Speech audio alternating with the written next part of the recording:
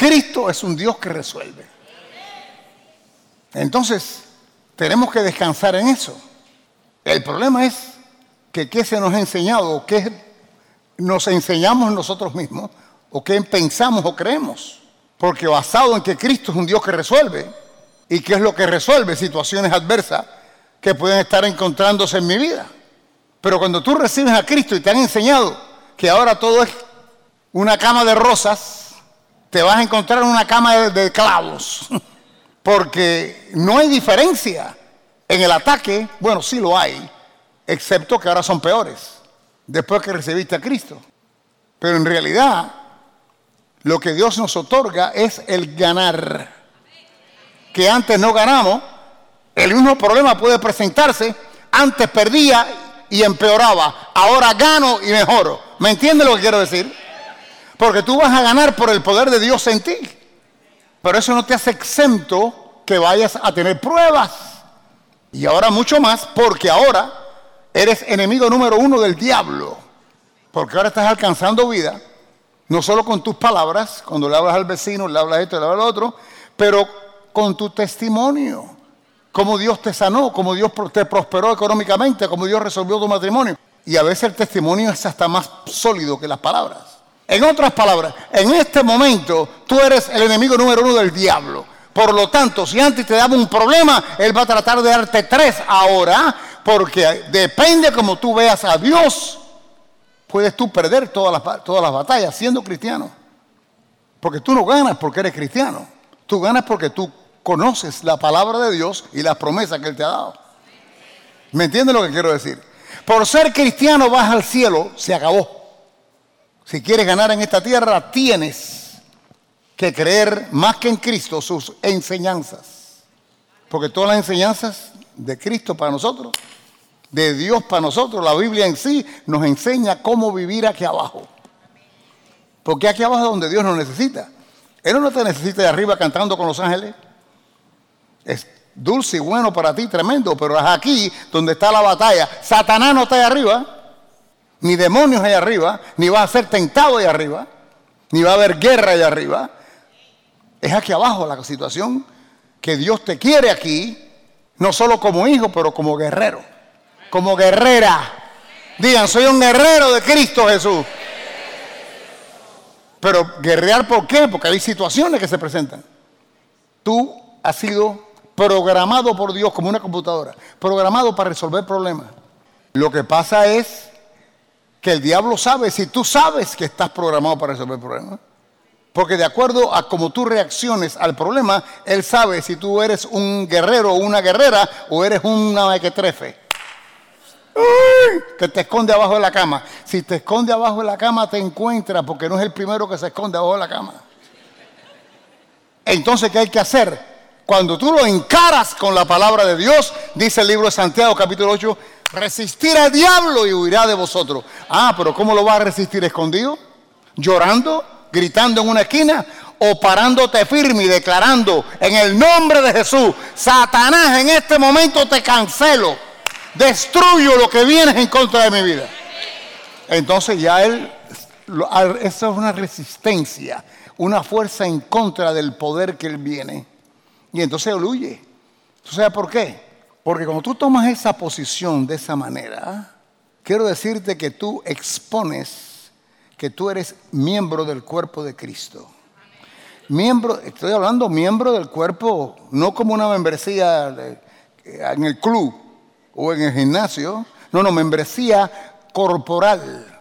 Como el brazo es un miembro tuyo, la pierna es un miembro tuyo, la nariz es miembro tuyo. ¿Me entiendes lo que te quiero decir? En otras palabras, el diablo ve a Cristo en ti. Ay, Dios mío. ¿Estás comprendiendo lo que te estoy diciendo? El diablo ve a Cristo en ti de acuerdo a cómo tú te proyectes. Claro que tú eres parte de Cristo y parte de membresía, miembro de su cuerpo, pero no sé más. Si el brazo puede ser miembro de tu cuerpo y si tú no lo utilizas, es como si no tuvieras miembro. ¿Me siguen lo que estoy hablando aquí? Entonces, digo esto porque vienen tiempos peores que lo que tenemos ahora, y lo que tenemos ahora no son buenos. Entonces, ¿qué pasa conmigo? ¿Qué pasa contigo? Te estoy diciendo que resistas al diablo y va a huir de ti. Porque Dios promete quién tú eres y lo que Él tiene para ti. Nosotros venimos a la iglesia, se supone, por lo menos en esta iglesia. Yo no tengo que enseñarte mucho de Dios, porque todo el mundo sabe que Dios es grande, poderoso, etcétera, etcétera, etcétera, etcétera. Tú lo que tienes que saber quién eres tú en Dios en este momento. ¿Qué Dios ha hecho en ti después que tú recibiste a Cristo? ¿Qué poder tengo yo? ¿Qué potencial tengo yo ahora que recibí a Cristo? ¿Cómo debo andar? ¿Cómo me meto abajo de la cama o no me meto? ¿Cómo resisto? ¿Qué declaro? ¿Qué digo? Que el nombre de Jesús, llave de victoria. ¿Me entiendes? ¿Qué es? ¿Cómo tú te ves? Es como tú vas a actuar. La Biblia así lo dice en Proverbios 27, creo que es, ¿no? 23, 7. Así como el hombre se ve él, tal es él. Como el hombre piensa de él, tal es él. ¿Cómo tú piensas de ti? Yo soy salvo, estoy perdonado. Es más que perdonado. Es más que perdonado, Federico. Más que perdonado. Tú eres hijo del Dios Altísimo. Tú eres parte de la familia de Dios. Tú estás llamado aquí para representar el reino. Tú eres un embajador del cielo. ¿Cómo tú te ves? ¿Cómo tú te ves? ¿Satanás te tiene miedo? De verdad que te tiene miedo. Pero algunos de ustedes no. ¿Estás tú actuando para que él te tenga miedo? ¿O tú sigues actuando como tienes miedo de él? Yo el otro día estaba hablando, una gente estaba hablando y dice, bueno, yo no quiero decir esto para que Satanás no me oiga. Olvídate, ya está. Viene a acabar contigo. Porque te va a oír. Te va a oír. Y lo que tú estás diciendo declara claramente que tú les tienes miedo a Satanás cuando tú no quieres que él te oiga. Cuando tú ves una brujería, ¿qué tú haces? ¡Ay! ¡Ay! ¿Tú le tienes miedo al brujo? ¿O lo que el brujo que está ahí? Porque el Satanás sabe que tú le tienes miedo al gallo colorado con el lazo rojo. Él lo sabe. Eso quiere decir que tú no sabes el poder que tú tienes cuando tú corres de la brujería. Él sabe hasta dónde, qué valentía tienes tú. Tenemos que trabajar en nosotros. ¿Cómo trabajo? ¿Qué dice Dios que eres tú? Resistir al diablo irá de vosotros. Entonces, ¿cómo tú vas a correr cuando ve un gallo colorado? Primeramente tenemos que salir de la ignorancia. Dice la Biblia en más de una ocasión, mi pueblo perece, es destruido. Mi pueblo, ¿quién es mi pueblo en este momento, en este pacto? La iglesia. Aquellos que tienen a Cristo en su corazón. Mi pueblo perece, es destruido por falta de conocimiento. Eso es ignorancia. ¿De quién? De Dios y de su palabra. Al ser ignorante de Dios y de su palabra, tú no sabes quién tú eres, ni lo que Dios ofrece, ni lo que Dios te da. Entonces quiero que comprendas que tú eres lo que tú eres, que Dios dice que tú eres, no lo que te han dicho ni lo que tú te imaginas que eres. No, pero yo creo, tú no crees. Escúchame, aquí no tenemos que olvidarnos y ser humildes. No me vengas a mí con que llevo años, estoy muy viejo para que me enseñen algo. Por eso estás todo derrengado, porque el orgullo, no permitas que nada. La humildad se conoce por la humildad se conoce por la habilidad de recibir enseñanza. Aquel que no es humilde no recibe enseñanza, ni hay cambios en su vida. Primero porque estás muy viejo. Estoy muy viejo para que me enseñen algo nuevo. Después tal vez porque tienes muchos doctorados. Entrar en el doctorado lo que te va a ayudar aquí, claramente te van a ayudar. El caldero tuyo va a decir doctor fulano de tal, el caldero caliente en el infierno. Así que es lo que te va a ayudar los doctorados. Y claro, lo otro es lo peor de muchos, la universidad de la calle. No, yo creo. Mentira, es descuento. Todo es cuento, familia. Todo es vanidad, todo es cuento. ¿Me están oyendo lo que quiero decir? No es lo que tú pienses, es lo que Dios piense. ¿Okay? Es como un carro. Un carro, ¿quién es el que más sabe? El ingeniero que lo hizo. Entonces Dios es el ingeniero que te hizo a ti. Nadie sabe más de ti que Él. Y ese ingeniero te ama al punto que murió por ti. Entonces, Él sabe quién tú eres. Él sabe qué tú eres y hasta dónde puedes tú llegar y alcanzar. El punto ahora es yo creer lo que Él dice de mí cuando yo estoy en una posición totalmente diferente a lo que Él dice. Repito, el punto aquí es creer lo que Él dice de mí Cuando yo estoy en una situación, una posición totalmente diferente a lo que Él dice. Porque Él dice que yo soy más que vencedor y nunca he vencido a nadie. Él dice que soy sano y estoy enfermo. Él dice que Él suple toda mi necesidad de acuerdo a sus riquezas en gloria. Filipenses 4:19, y no tengo dinero para pagar la renta. ¿Me entiende? Él dice de mí lo que soy y lo que tengo, totalmente diferente a donde estoy y lo que tengo. Lo cual hace difícil creerlo, porque hay una batalla entre las dos cosas. Se hace difícil creerlo. La gente dice, nada más que hay que creer en Dios. No, eso es fácil. No es fácil nada. Porque Dios siempre te va a decir a dónde Él te va a llevar, que para ti parece imposible. Porque la situación presente que yo pueda estar pasando hoy quiere dictar mi futuro y decir es imposible. Imposible que tú llegues, imposible que tú crees eso, imposible que hablas un negocio, imposible otro. Entonces, ¿qué es lo que hay? Para mí es una imposibilidad, pues no veo cómo poder llegar. Pero tú no tienes que saber el cómo. Tú lo que tienes que saber es que si Dios lo dice, yo lo creo. La canción que estamos cantando, si Dios lo dice, yo lo creo. ¿Entiendes lo que habló? Entonces es lindo cantar la canción, pero después que se acaba la canción, es cuando viene la verdad, la cosa. ¿Crees si Él lo dice? ¿O lo que está pasando es demasiado real? Y el escape tuyo es, este pastor es un extremista con lo que está enseñando, pero es que tu Dios es extremista. ¿Me oyes allá? Tu Dios es extremista, dime amén.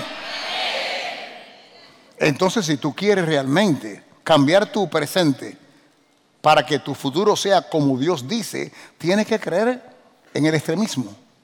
Y el extremismo, para empezar, olvídate cómo lo va a hacer. La fe es la herramienta que Dios nos ha dado para que se haga lo que se haga. Lo que se haga lo que Dios dice que se haga. La fe transporta lo que Dios me ha dado en el espíritu y lo transporta a lo natural. ¿Me lo transporta aquí? La fe enlaza lo que Dios tiene para mí y lo traigo al mundo natural para que se manifieste. Tienes que volverte un vaquero.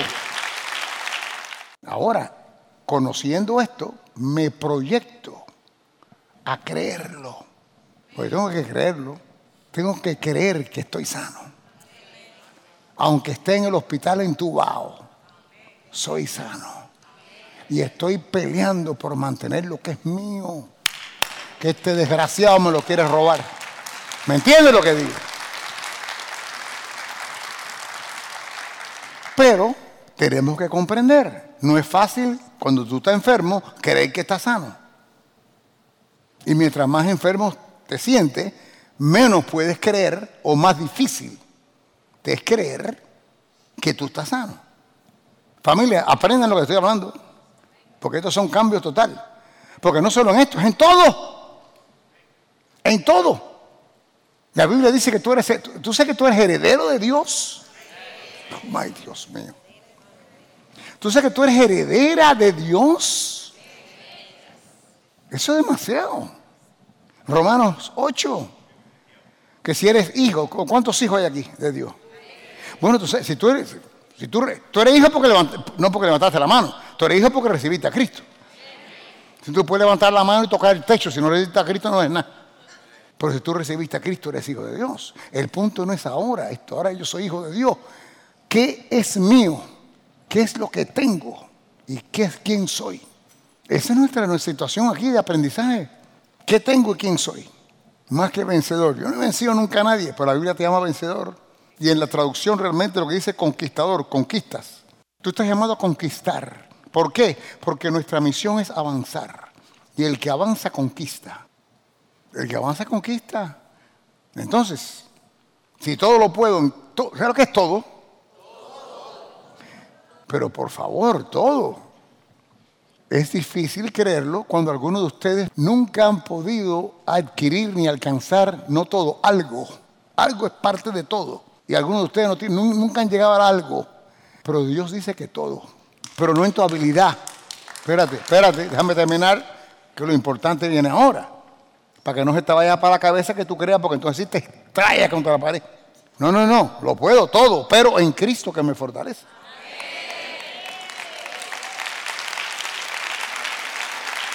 Porque aquí la cosa aquí es quién se lleva la gloria. El que está dentro de ti, que es el que... Jesús dijo en Juan, el que en mí cree, levanta la mano si cree, las obras que yo hago, él las hará también. ¿Tú sabes lo que pasa? Que no eres tú, es él en ti. Porque tú recibiste o no recibiste. Al tú recibirlo, él entró o no entró. Entonces él en ti es quien hace la obra. Claro, él en ti hace la obra, la haces tú, pero en realidad es él. Técnicamente es él el que hace la obra a través de ti. Entonces, yo puedo hacerlo todo. Si puedo reconocer. Pastor, ya usted, no, yo no he llegado completamente. No. Yo estoy en el proceso. Todos estamos en proceso. Lo que pasa es que yo tal vez estoy más adelantado que algunos de ustedes, pero tal vez alguien que me está mirando en la internet o está aquí sentado, que tiene el proceso más que yo. Yo le estoy predicando a ustedes, enseñándole a ustedes y predicándome y enseñándome yo mismo. Yo practico esto, pero estoy en un proceso. ¿Hasta dónde voy a llegar? No sé. Porque a veces todo, se ve enorme todo, pero tienes que empujar. Tienes que entrar en un proyecto que sea mayor que tú. Porque ese proyecto que es mayor que tú, que parece imposible que tú puedas hacer algo ahí, es parte de todo. Es parte de todo. Pero no entrar en el proyecto por entrar en el proyecto sabiendo que todo lo puedo en Cristo Jesús. Así que ya puedo. ¿Y puedo qué? ¿Perder? No, yo voy para ganar. Yo voy para ganar porque me está fortaleciendo Cristo en mí. Tienes que empezar a acostumbrarte de quién tú eres. Y entonces van a haber momentos de que vas a cometer errores, vas a quedarte poco corto de la fe y vas simplemente a fracasar ciertas cosas. Pero porque fracasas no quiere decir que eres un fracaso. Cuando uno fracasa en algo, un proceso, un proyecto, uno se frustra. Pero la frustración tiene que ser temporaria cuando tú recuerdas quién tú eres. Porque si tú recuerdas quién tú eres, entonces tú no te rindes al fracaso. Oye lo que te digo, el fracasado, este es un fracasado. Eres un fracasado si te rindes y tiras la toalla o levantas la bandera blanca, rendido. No. Tú puedes fracasar, pero si tú no te rindes y sigues para adelante, tú no eres un fracasado. Tú lo que eres un valiente, gloria a Dios, que va para adelante sin importarle el fracaso pasado. Por eso que Pablo dice en Filipenses 3:13, hermanos, yo mismo no pretendo haberlo ya alcanzado. Lo mismo que yo te dije ahorita. Yo no pretendo que ya yo llegué, porque le estoy hablando de esta manera. La gente dice, ay, el pastor, mira, no, el pastor nada. Yo estoy en mi proceso. Este que es requete más bravo que yo, que fue el que escribió la mayoría del Nuevo Testamento, y yo estoy leyendo de lo que él escribió. Él mismo dice, yo no pretendo haberlo ya alcanzado, porque está en proceso también.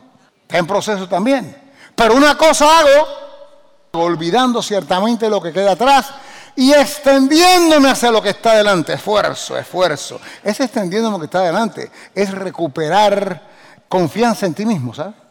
Porque acuérdate que tú tienes que creer en Dios y en lo que dice, pero tienes después que creer en ti. Tú tienes que creer en ti que tú crees lo que Dios dice. Tú tienes que creer en ti. Si tú no crees en ti y no funciona la cosa, tú tienes que creer en ti que eres lo que Dios dice que tú eres. Tú tienes que creer en ti que tú eres lo que Dios dice que tú eres. Entonces tú crees que tú eres, porque Él te dice que tú eres. Pero hay muchos cristianos que no se han desamarrado del pasado. Acuérdate que Dios te perdona si tú te arrepientes. Con Él no hay problema. Todas las mañanas sus misericordias son nuevas y frescas. Gloria a Dios. Pero, ¿sabe lo que es peor? Porque con eso es fácil, porque uno mentalmente dice, bueno, yo no conocía a Cristo en aquel tiempo, papá, y tú hay una excusa ahí porque no es que una excusa para que Dios te perdone, es una excusa para que Dios tú mismo perdonarte. Este es el problema que tenemos aquí. El problema nuestro no es que Cristo nos perdone, es que yo me perdone mi propio pecado. Si Dios te perdona, tienes que perdonarte, gústete o no te guste, porque lo que queremos es sufrir el no perdón. Pero acuérdate que Cristo ya sufrió por nosotros. ¿Me entiendes lo que digo? Entonces lo que quiero decir, tenemos que perdonarnos porque el momento y como todos fallamos, si yo digo aquí, levante la mano el que nunca ha pecado después de haber recibido a Cristo. Repito, levante.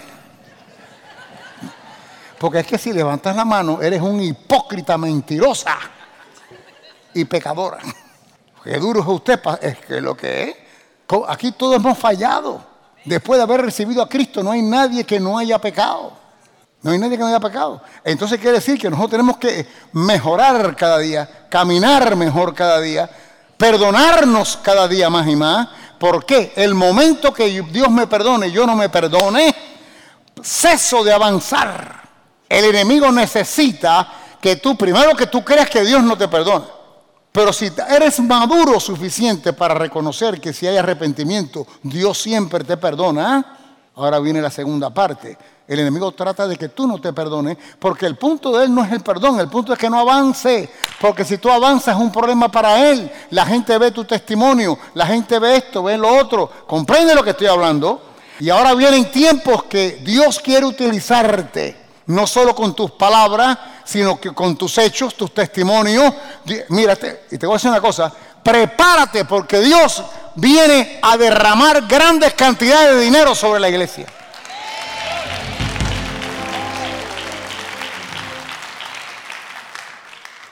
Oye, ¿por qué dinero? No es para ti, olvídate. Si tú tienes, tú tranquilo, tranquila.